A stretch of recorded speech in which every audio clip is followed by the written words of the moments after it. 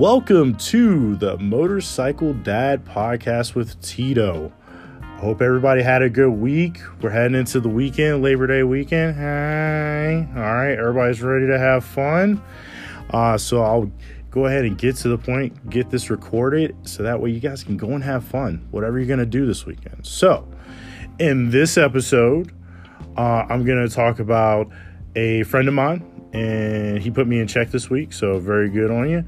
And then I got another friend that we're going to talk about a story, or not a story, but more, he wanted me to cover a topic, so I'll bring that up in the next segment. But first off, motorcycle news. So guys, one of the things I learned of through the interwebs is BMW Motorrad, guys. If you own a BMW 310, okay, little old thing, little thingamajigger, okay, G310, I think it's R, and then G310 GS, okay, they have a recall out on them on the brakes. Ooh. So it is basically saying that the plunger, something's getting corroded or defective in there for your brake caliper, and they're going to replace front and rear brake caliper. That's what I read, that they distribute it. The Germans put that out. Okay, that's not coming from me. But I will say this, in my experience, being a BMW Motorrad dealer and being a service director for a dealership group that has BMW Motorrad, this is how this is going to go. More likely from the recall, and I'll probably get a leak of the recall later from a friend of mine or whatever, if I can. If not, whatever. But I just familiar with the process. And here it is. What'll happen is you'll go to your dealership. You'll get a letter. You're going to get that letter. You're going to go straight to the dealership. Germany has not shipped the parts yet for you. Okay. So you taking your bike to the dealership, they probably will need to perform an inspection of some kind to verify that your calipers need to be replaced. All right. They'll put the parts on order, in order status, and then when the parts come in, they'll give you a call and let you know. Now, depending on your service department or your dealership, hopefully as soon as the parts come in, they get you a call and start scheduling you. It may sometimes take a couple days lag here and there. Anything over 3-4 days of notice, that's bullshit. So, but usually what happened is they're unable to order parts even through the BMW system itself. They have to wait for BMW to ship the parts to the dealership. So now imagine, I think this is affecting, I want to say they said about 5,000 units. So keep that in mind. BMW now has to ship brake calipers front and rear for about 5,000 pieces, or for about 5,000 units, which would be about 10,000 pieces, depending on the inspection and the process for, okay, it's just the front or rear. So if you own a BMW G310 GS or R, please call your dealership first before you go up there. Ask them what the process is if you need to come in for an inspection, so that way they can schedule you, so you're not waiting around the dealership for an hour and a half. You can get in and get out. That's what I used to do. I used to like to just get people come in. Now, if you just show up, keep in mind you're probably going to wait a little bit, because they now have to juggle their schedule around to get you in there for the inspection portion. Okay. And keep in mind, not saying that they're not going to take care of you, it's their job, but if you're going at the end of the month, they're probably going to sandbag you, because they cannot get paid on that job, even the inspection portion, until the parts come in and they cashier the repair order and process the warranty. Meaning, you have a technician and say maybe he's inspecting your bike and takes 20 minutes. Well, that 20 minutes of time, he's not getting paid for that. Now, like I said, it's professional. They're still going to do their job, but just keep that in mind and be conscientious of it. If you're going to show up and then complain about waiting, it's like, well, look, dude, they're going to get you in there, but they also have paying jobs and you just showed up. What do you think was going to happen? So do yourself a favor, do yourself a kindness, and call your dealership and schedule an appointment. Okay. And that is all I got right now. That was the big news that I found out. And I'm going to move on to my next segment, okay? That being, and I'll pause and have some crazy like music shit. First off, I want to say I checked my account this morning, my analytics, and I have over 200 listens for all the episodes. And this is my 7th episode.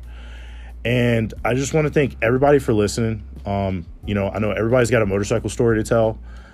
You're hearing my my point of view and my motorcycle story, and I'm very appreciative of you guys listening, because you don't have to listen, but you guys are. So I'm super humbled. Thank you. I hope I keep it live and entertaining, and I'm always going to try to listen to your feedback. Okay. That being said, a very good Marine Corps friend of mine, a very, very good one. Like, me and this guy are like brothers. He is my brother. There ain't no like. That's my fam bam. All right. Mikey V out on the island, brother.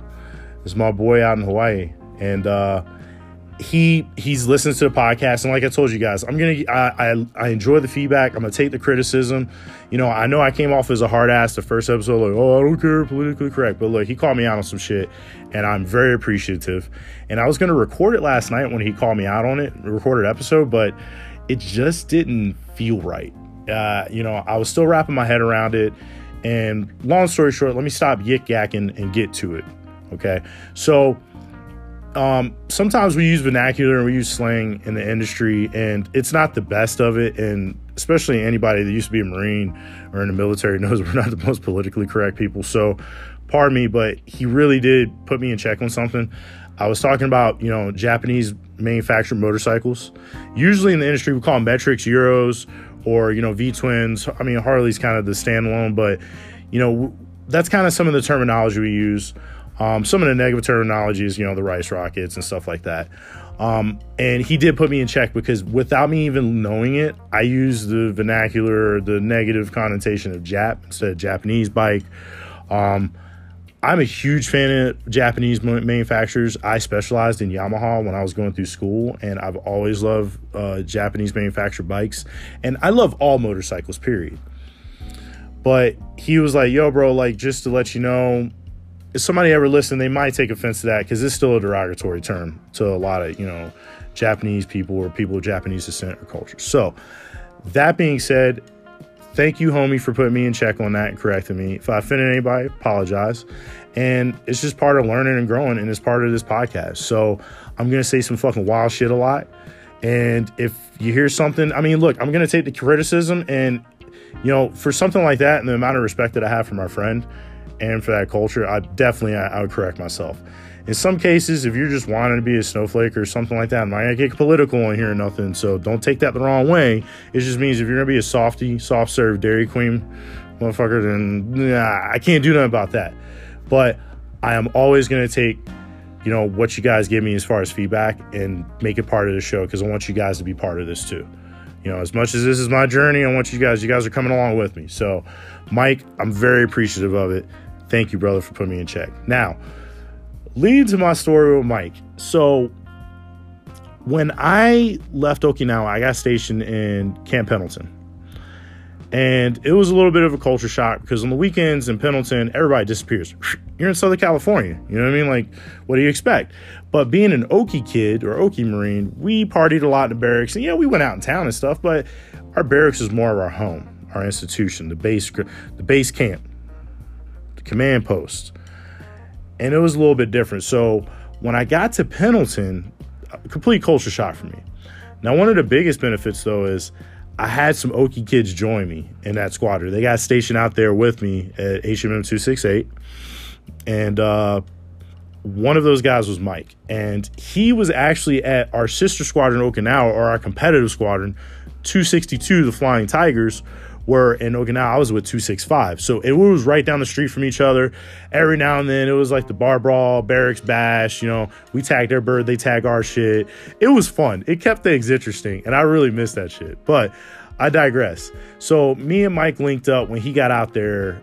He got stationed in Pendleton, and we just really kicked it off. And we hung out together, partied together. I mean, I partied and hung out with a lot of people, and I'll get to those stories later, but one of the things was me and him were out in Iraq. It was when we got pretty close, especially we were on the same shift together. And we used to watch, I was guilty, I watched Sons of Anarchy. That was my shit back in the day. So here it is.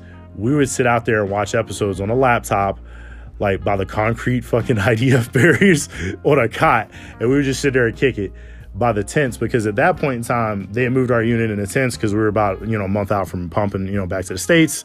So, and we would hang out all the time, and we always talked about getting bikes and shit like that. Well, Mike was the one that I went to. Mikey V was the one I went to my motorcycle, my basic riders course. And I think he was telling me, we were talking about it, like he almost tipped over in the gas station on the way there, and I fucking fell over the first day of class, got it out the way. Like he was coming in front of me and I freaked out instead of turning, and because it was like my third time riding that bike, and I fucking tapped on the front brakes and biffed it. Like boop, like I was going like 5 miles an hour, so it wasn't even a fucking big deal. But he was there to be a part of that. Now also, me and V used to ride together all the time. We both had R6s. He had an 06, I had an 05. But we were in that young and reckless phase of riding where it was like, we were just so fucking naive. We were just like, hit the throttle and go. And me and this guy, we put some miles on. The first weekend, I had my motorcycle endorsement. I left Pendleton on a Friday, me and him, and we went to go see my homegirl, Janice Maldonado. She's one of my homegirls from MOS school, and she was stationed at Point Magoo up in Oxnard.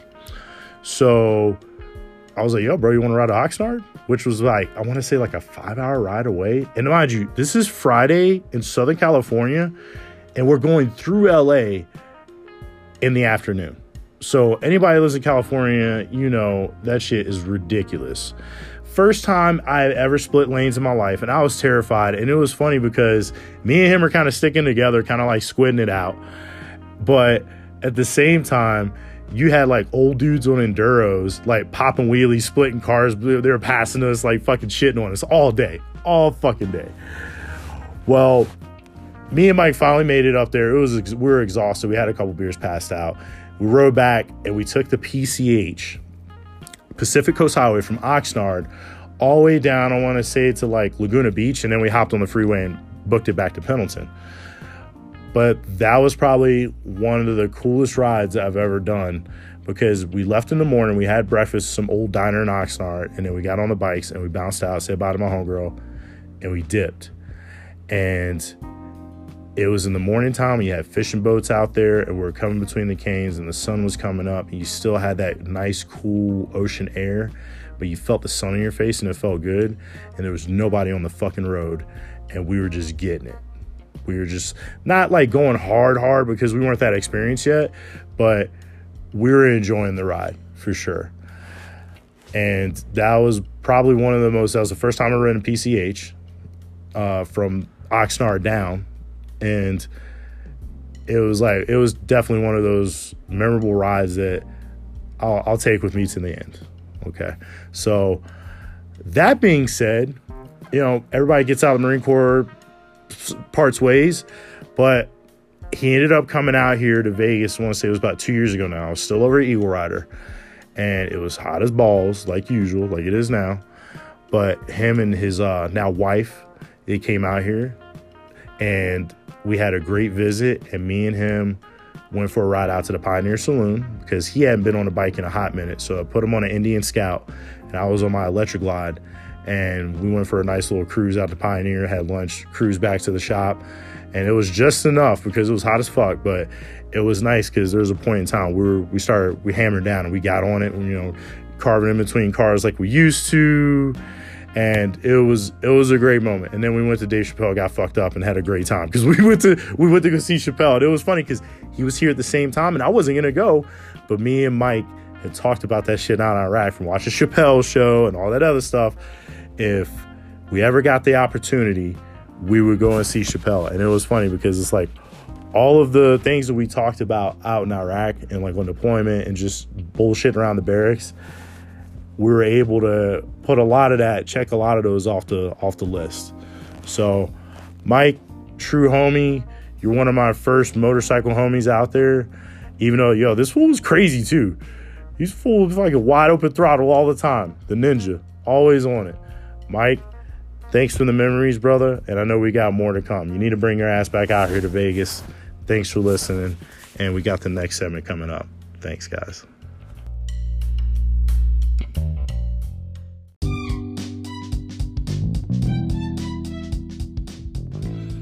Hey guys, I'm back in the next segment, okay? First off, I'm going to do a quick dad tip if you're in Las Vegas, okay? A lot of people are like, man, you got a kid. What is there to do in Las Vegas? You take him to the casinos? Well, yes, I do. but this is why they're not allowed on the gaming floors at all time. But keep this in mind. There's a place, old time casino called Circus Circus. It's on the north end of the Las Vegas Strip, right before you get to Sahara Boulevard or Sahara Avenue, or whatever one it's called. I can't remember. Sahara, that's what we would call it. But basically, they have an indoor theme park with like 2 roller coasters. It's called Adventure Dome. It's pretty dang cool. And then also in the main casino area, they have an arcade. So this past Wednesday was a buddy of mine. It was his birthday, a good brother of mine. And he turned 31. So we were like, all right, let's go have some fun. We went and had some lunch, took the kid with us, and we went to the arcade, had a bunch of fun in the air conditioning. And not only that, they do little mini circus acts, I think like every hour I think it's from 11 to 6, I want to say. And you can catch one of these little mini circus acts in between. It's pretty cool. So if you're looking for something to do with your kids and then something for you to do at the same time, go hit up Circus Circus. Now, it's not it reminds me of Flea Market Casino is what I fucking call it, because there is some flea market type shit in there. But if you're looking to entertain your kids on the Las Vegas Strip, that's not a bad way to do it. Of course, you have like your the Avengers Shield thing over Treasure Island and stuff. That's when you start getting like $20, $25. You know, you can use that and let the kids run loose in the arcade for a little bit. So take your pick. That's just my dad tip of the week, because it is Motorcycle Dad Podcast. So I figure I cover some dad shit. Now, also, I'm going to go over riding stuff. So this is a recommendation from a very good brother of mine, Hacksaw, uses his road name. He sent me a recommendation. For one, Hacksaw, thank you for listening, brother. I appreciate the feedback and definitely appreciate you listening and the encouragement. It means a tremendous amount to me. All the encouragement that you guys give me, everyone gives me, is tremendous, but special shout out to Hacksaw. So he wanted me to go over riding formations and also, your stagger side-by-side stuff. I am going to cover more of the MSF standard right now.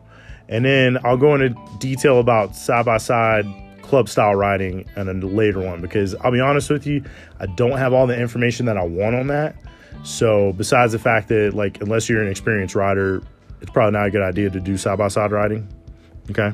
But I'll go in a little bit more, because it's a little bit more than I want to touch on side-by-side riding. But this lays down the foundation for getting to that point. Okay. So basically, you look at the MSF, it's going to tell you for, standard safety protocol and to give yourself enough cushion to stop when you're riding in a group. You're going to ride in stagger formation, which means, say you got 3 people, okay? Well, your lead person, most experienced rider, rides you're looking in your lane. They're going to ride in the front left position. And then staggered, the next person is going to be to the right. I want to say around 5 o'clock, 4 o'clock kind of, but a few more feet back. And then the next person is going to fall staggered to them. So the third person would technically be behind the person in position number 1.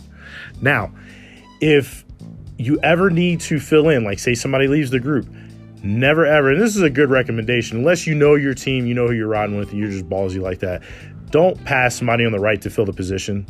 What you do is you just stagger up and switch spots until, everybody's safe, because you never want to pass somebody if they don't know you're coming. All right.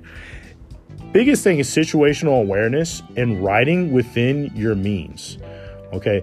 Because matter of fact, we covered this one time. We were doing a course, my club, and we were talking about that for new people coming in. What's the safest stopping distance? Is it 1 car, only 2? It's whatever you're comfortable with.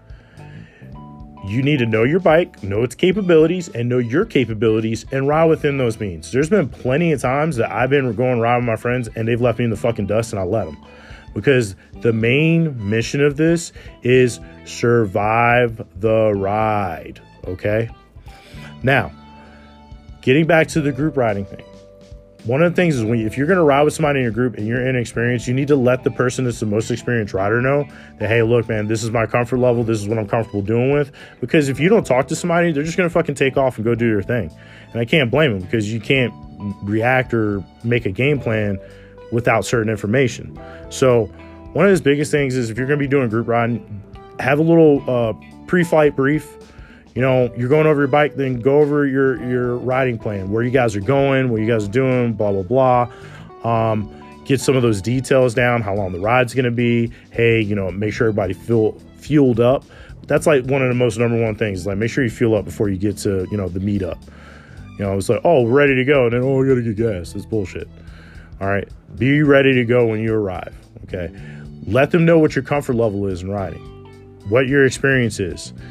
Because more than likely what I would do, say if you're a new rider and you're coming around with me and one of my buddies, me or whoever it is that I feel that, whatever, we'll talk it out. I'll take lead and we'll put you in the middle. Like, so you'll be in the right stagger position, the right side of that lane, and we'll keep you in the middle so we can keep an eye on you. Now, if it gets to the point where you're like super slow and even where we're riding at and it is way too uncomfortable for you, then we'll probably tell you not to come on the ride then, because we're going to be doing some wild stuff. Or we'll just take it easy and just stay with you the whole time. It's depending what the plan of the ride is. I'm not going to sit here and try to be a dick about it, but if we're planning on going on a long ride, we've been planning this for a week, and then you're Mr. Snail Pants. Well, hey, look, man, this is where we're going, and we'll wait up for you here at this spot. Make sure you're okay. Blah blah blah blah blah. Now, I do a lot more club riding than I do, freestyle just by myself, lone wolf riding these days. But that's what we used to do. And most of the time, I'll be 100% honest with you guys, when it got to that point, we didn't even ride formation because we were getting it. We were splitting lanes and we were carving on the freeway.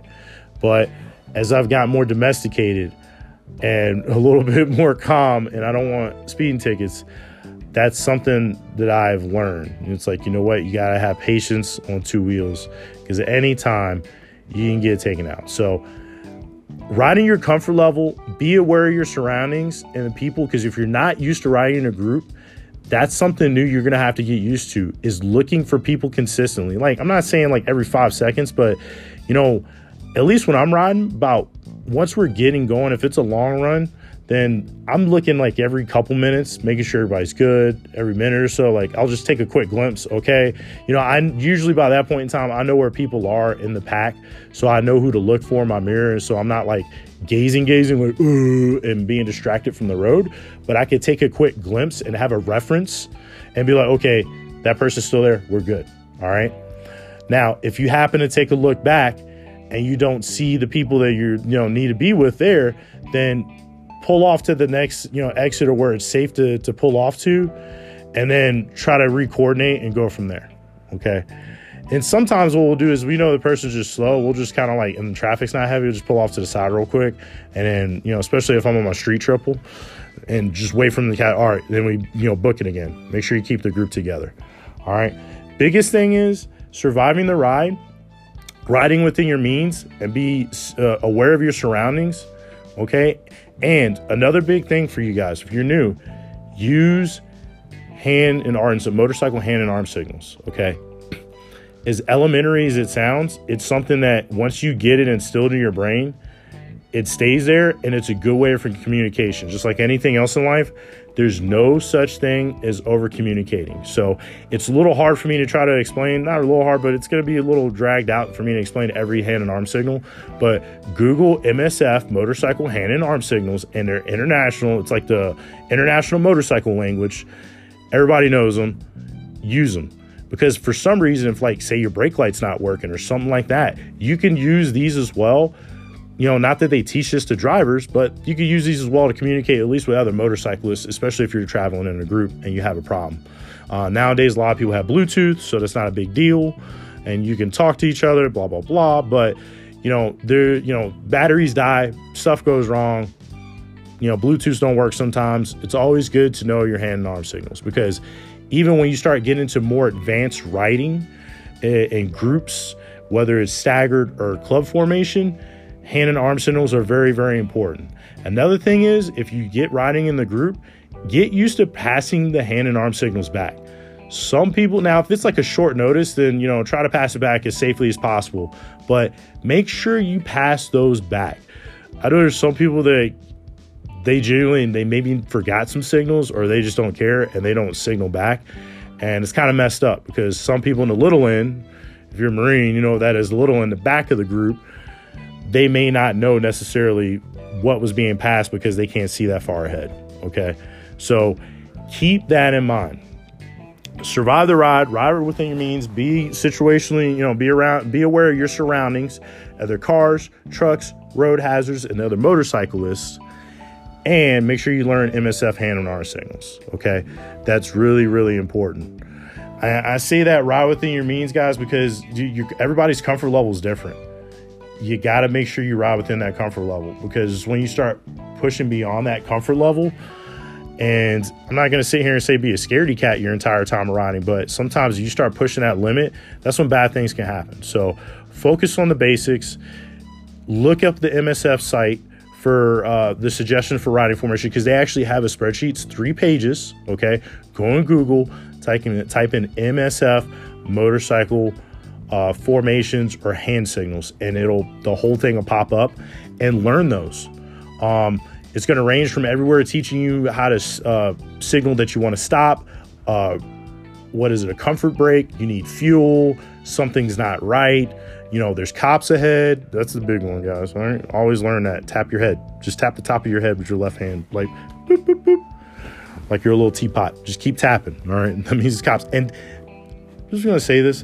Don't be that guy that waits until you pass the cops, especially at 100 and something, to be like, oh, hey, by the way, signal. Like, once you see them, you're going to signal for the slowdown, which you'll learn, and by looking at the diagram, and also signal for the slowdown and signal cops. Cops, slow down. It's as easy as that. All right. Give yourself plenty of time. Just give yourself plenty of time. Well, I wanted to go over that stuff with you right now because, like I said, that is recommendation from my brother Hacksaw. Thank you again. And not only that, with Labor Day weekend coming up, I know there's going to be lots of bikes on the road, lots of motorcyclists that aren't club motorcyclists that, you don't necessarily know what you're doing when it comes to riding in groups. But just a tip of advice, if you're rolling up on a group and they're a club, just hang back. Don't just jump in there, because you don't know who they are. If they got patches and stuff on, they could be cool. Like, if you happen to pull over the next stop, introduce yourself, just say hi, cordial. These guys are the salt of the earth. These are people that are blue collar as all get out. A lot of times I've seen groups that have done that. They're like, yo, come with us. We've even done that before. We've been hanging out at a bar, like, hey, we're going to go here. You guys want to come with us? But always be mindful and courteous, and you show respect, get respect. Just remember that. Well, guys, I hope everybody's safe out there, okay? Make sure you pre-flight your bikes. Make sure you go do a pre-flight with your team if you're going on a ride. Do a little safety brief. And everybody, make sure you have a great weekend and have a good time, okay? Hey, look, for all my people in Florida, family, friends, everybody down there, please be safe. I'll be checking in on you guys. Make sure you secure your motorcycles. I foresee in the future in Florida a lot of motorcycles in kitchens, because I remember that was something we used to do all the time. But you guys be safe. Make sure don't be no heroes. Get your water, get all that stuff, because I saw the hurricane is supposed to hit Central Florida. So all my Central Florida people and family and friends, I love you guys. Hunker down, and we'll be praying for you. Either way, everybody have a blessed one. Love you guys. Thank you again. I'm super humbled by all the listeners. Much love and respect. Motorcycle Dad out. Peace.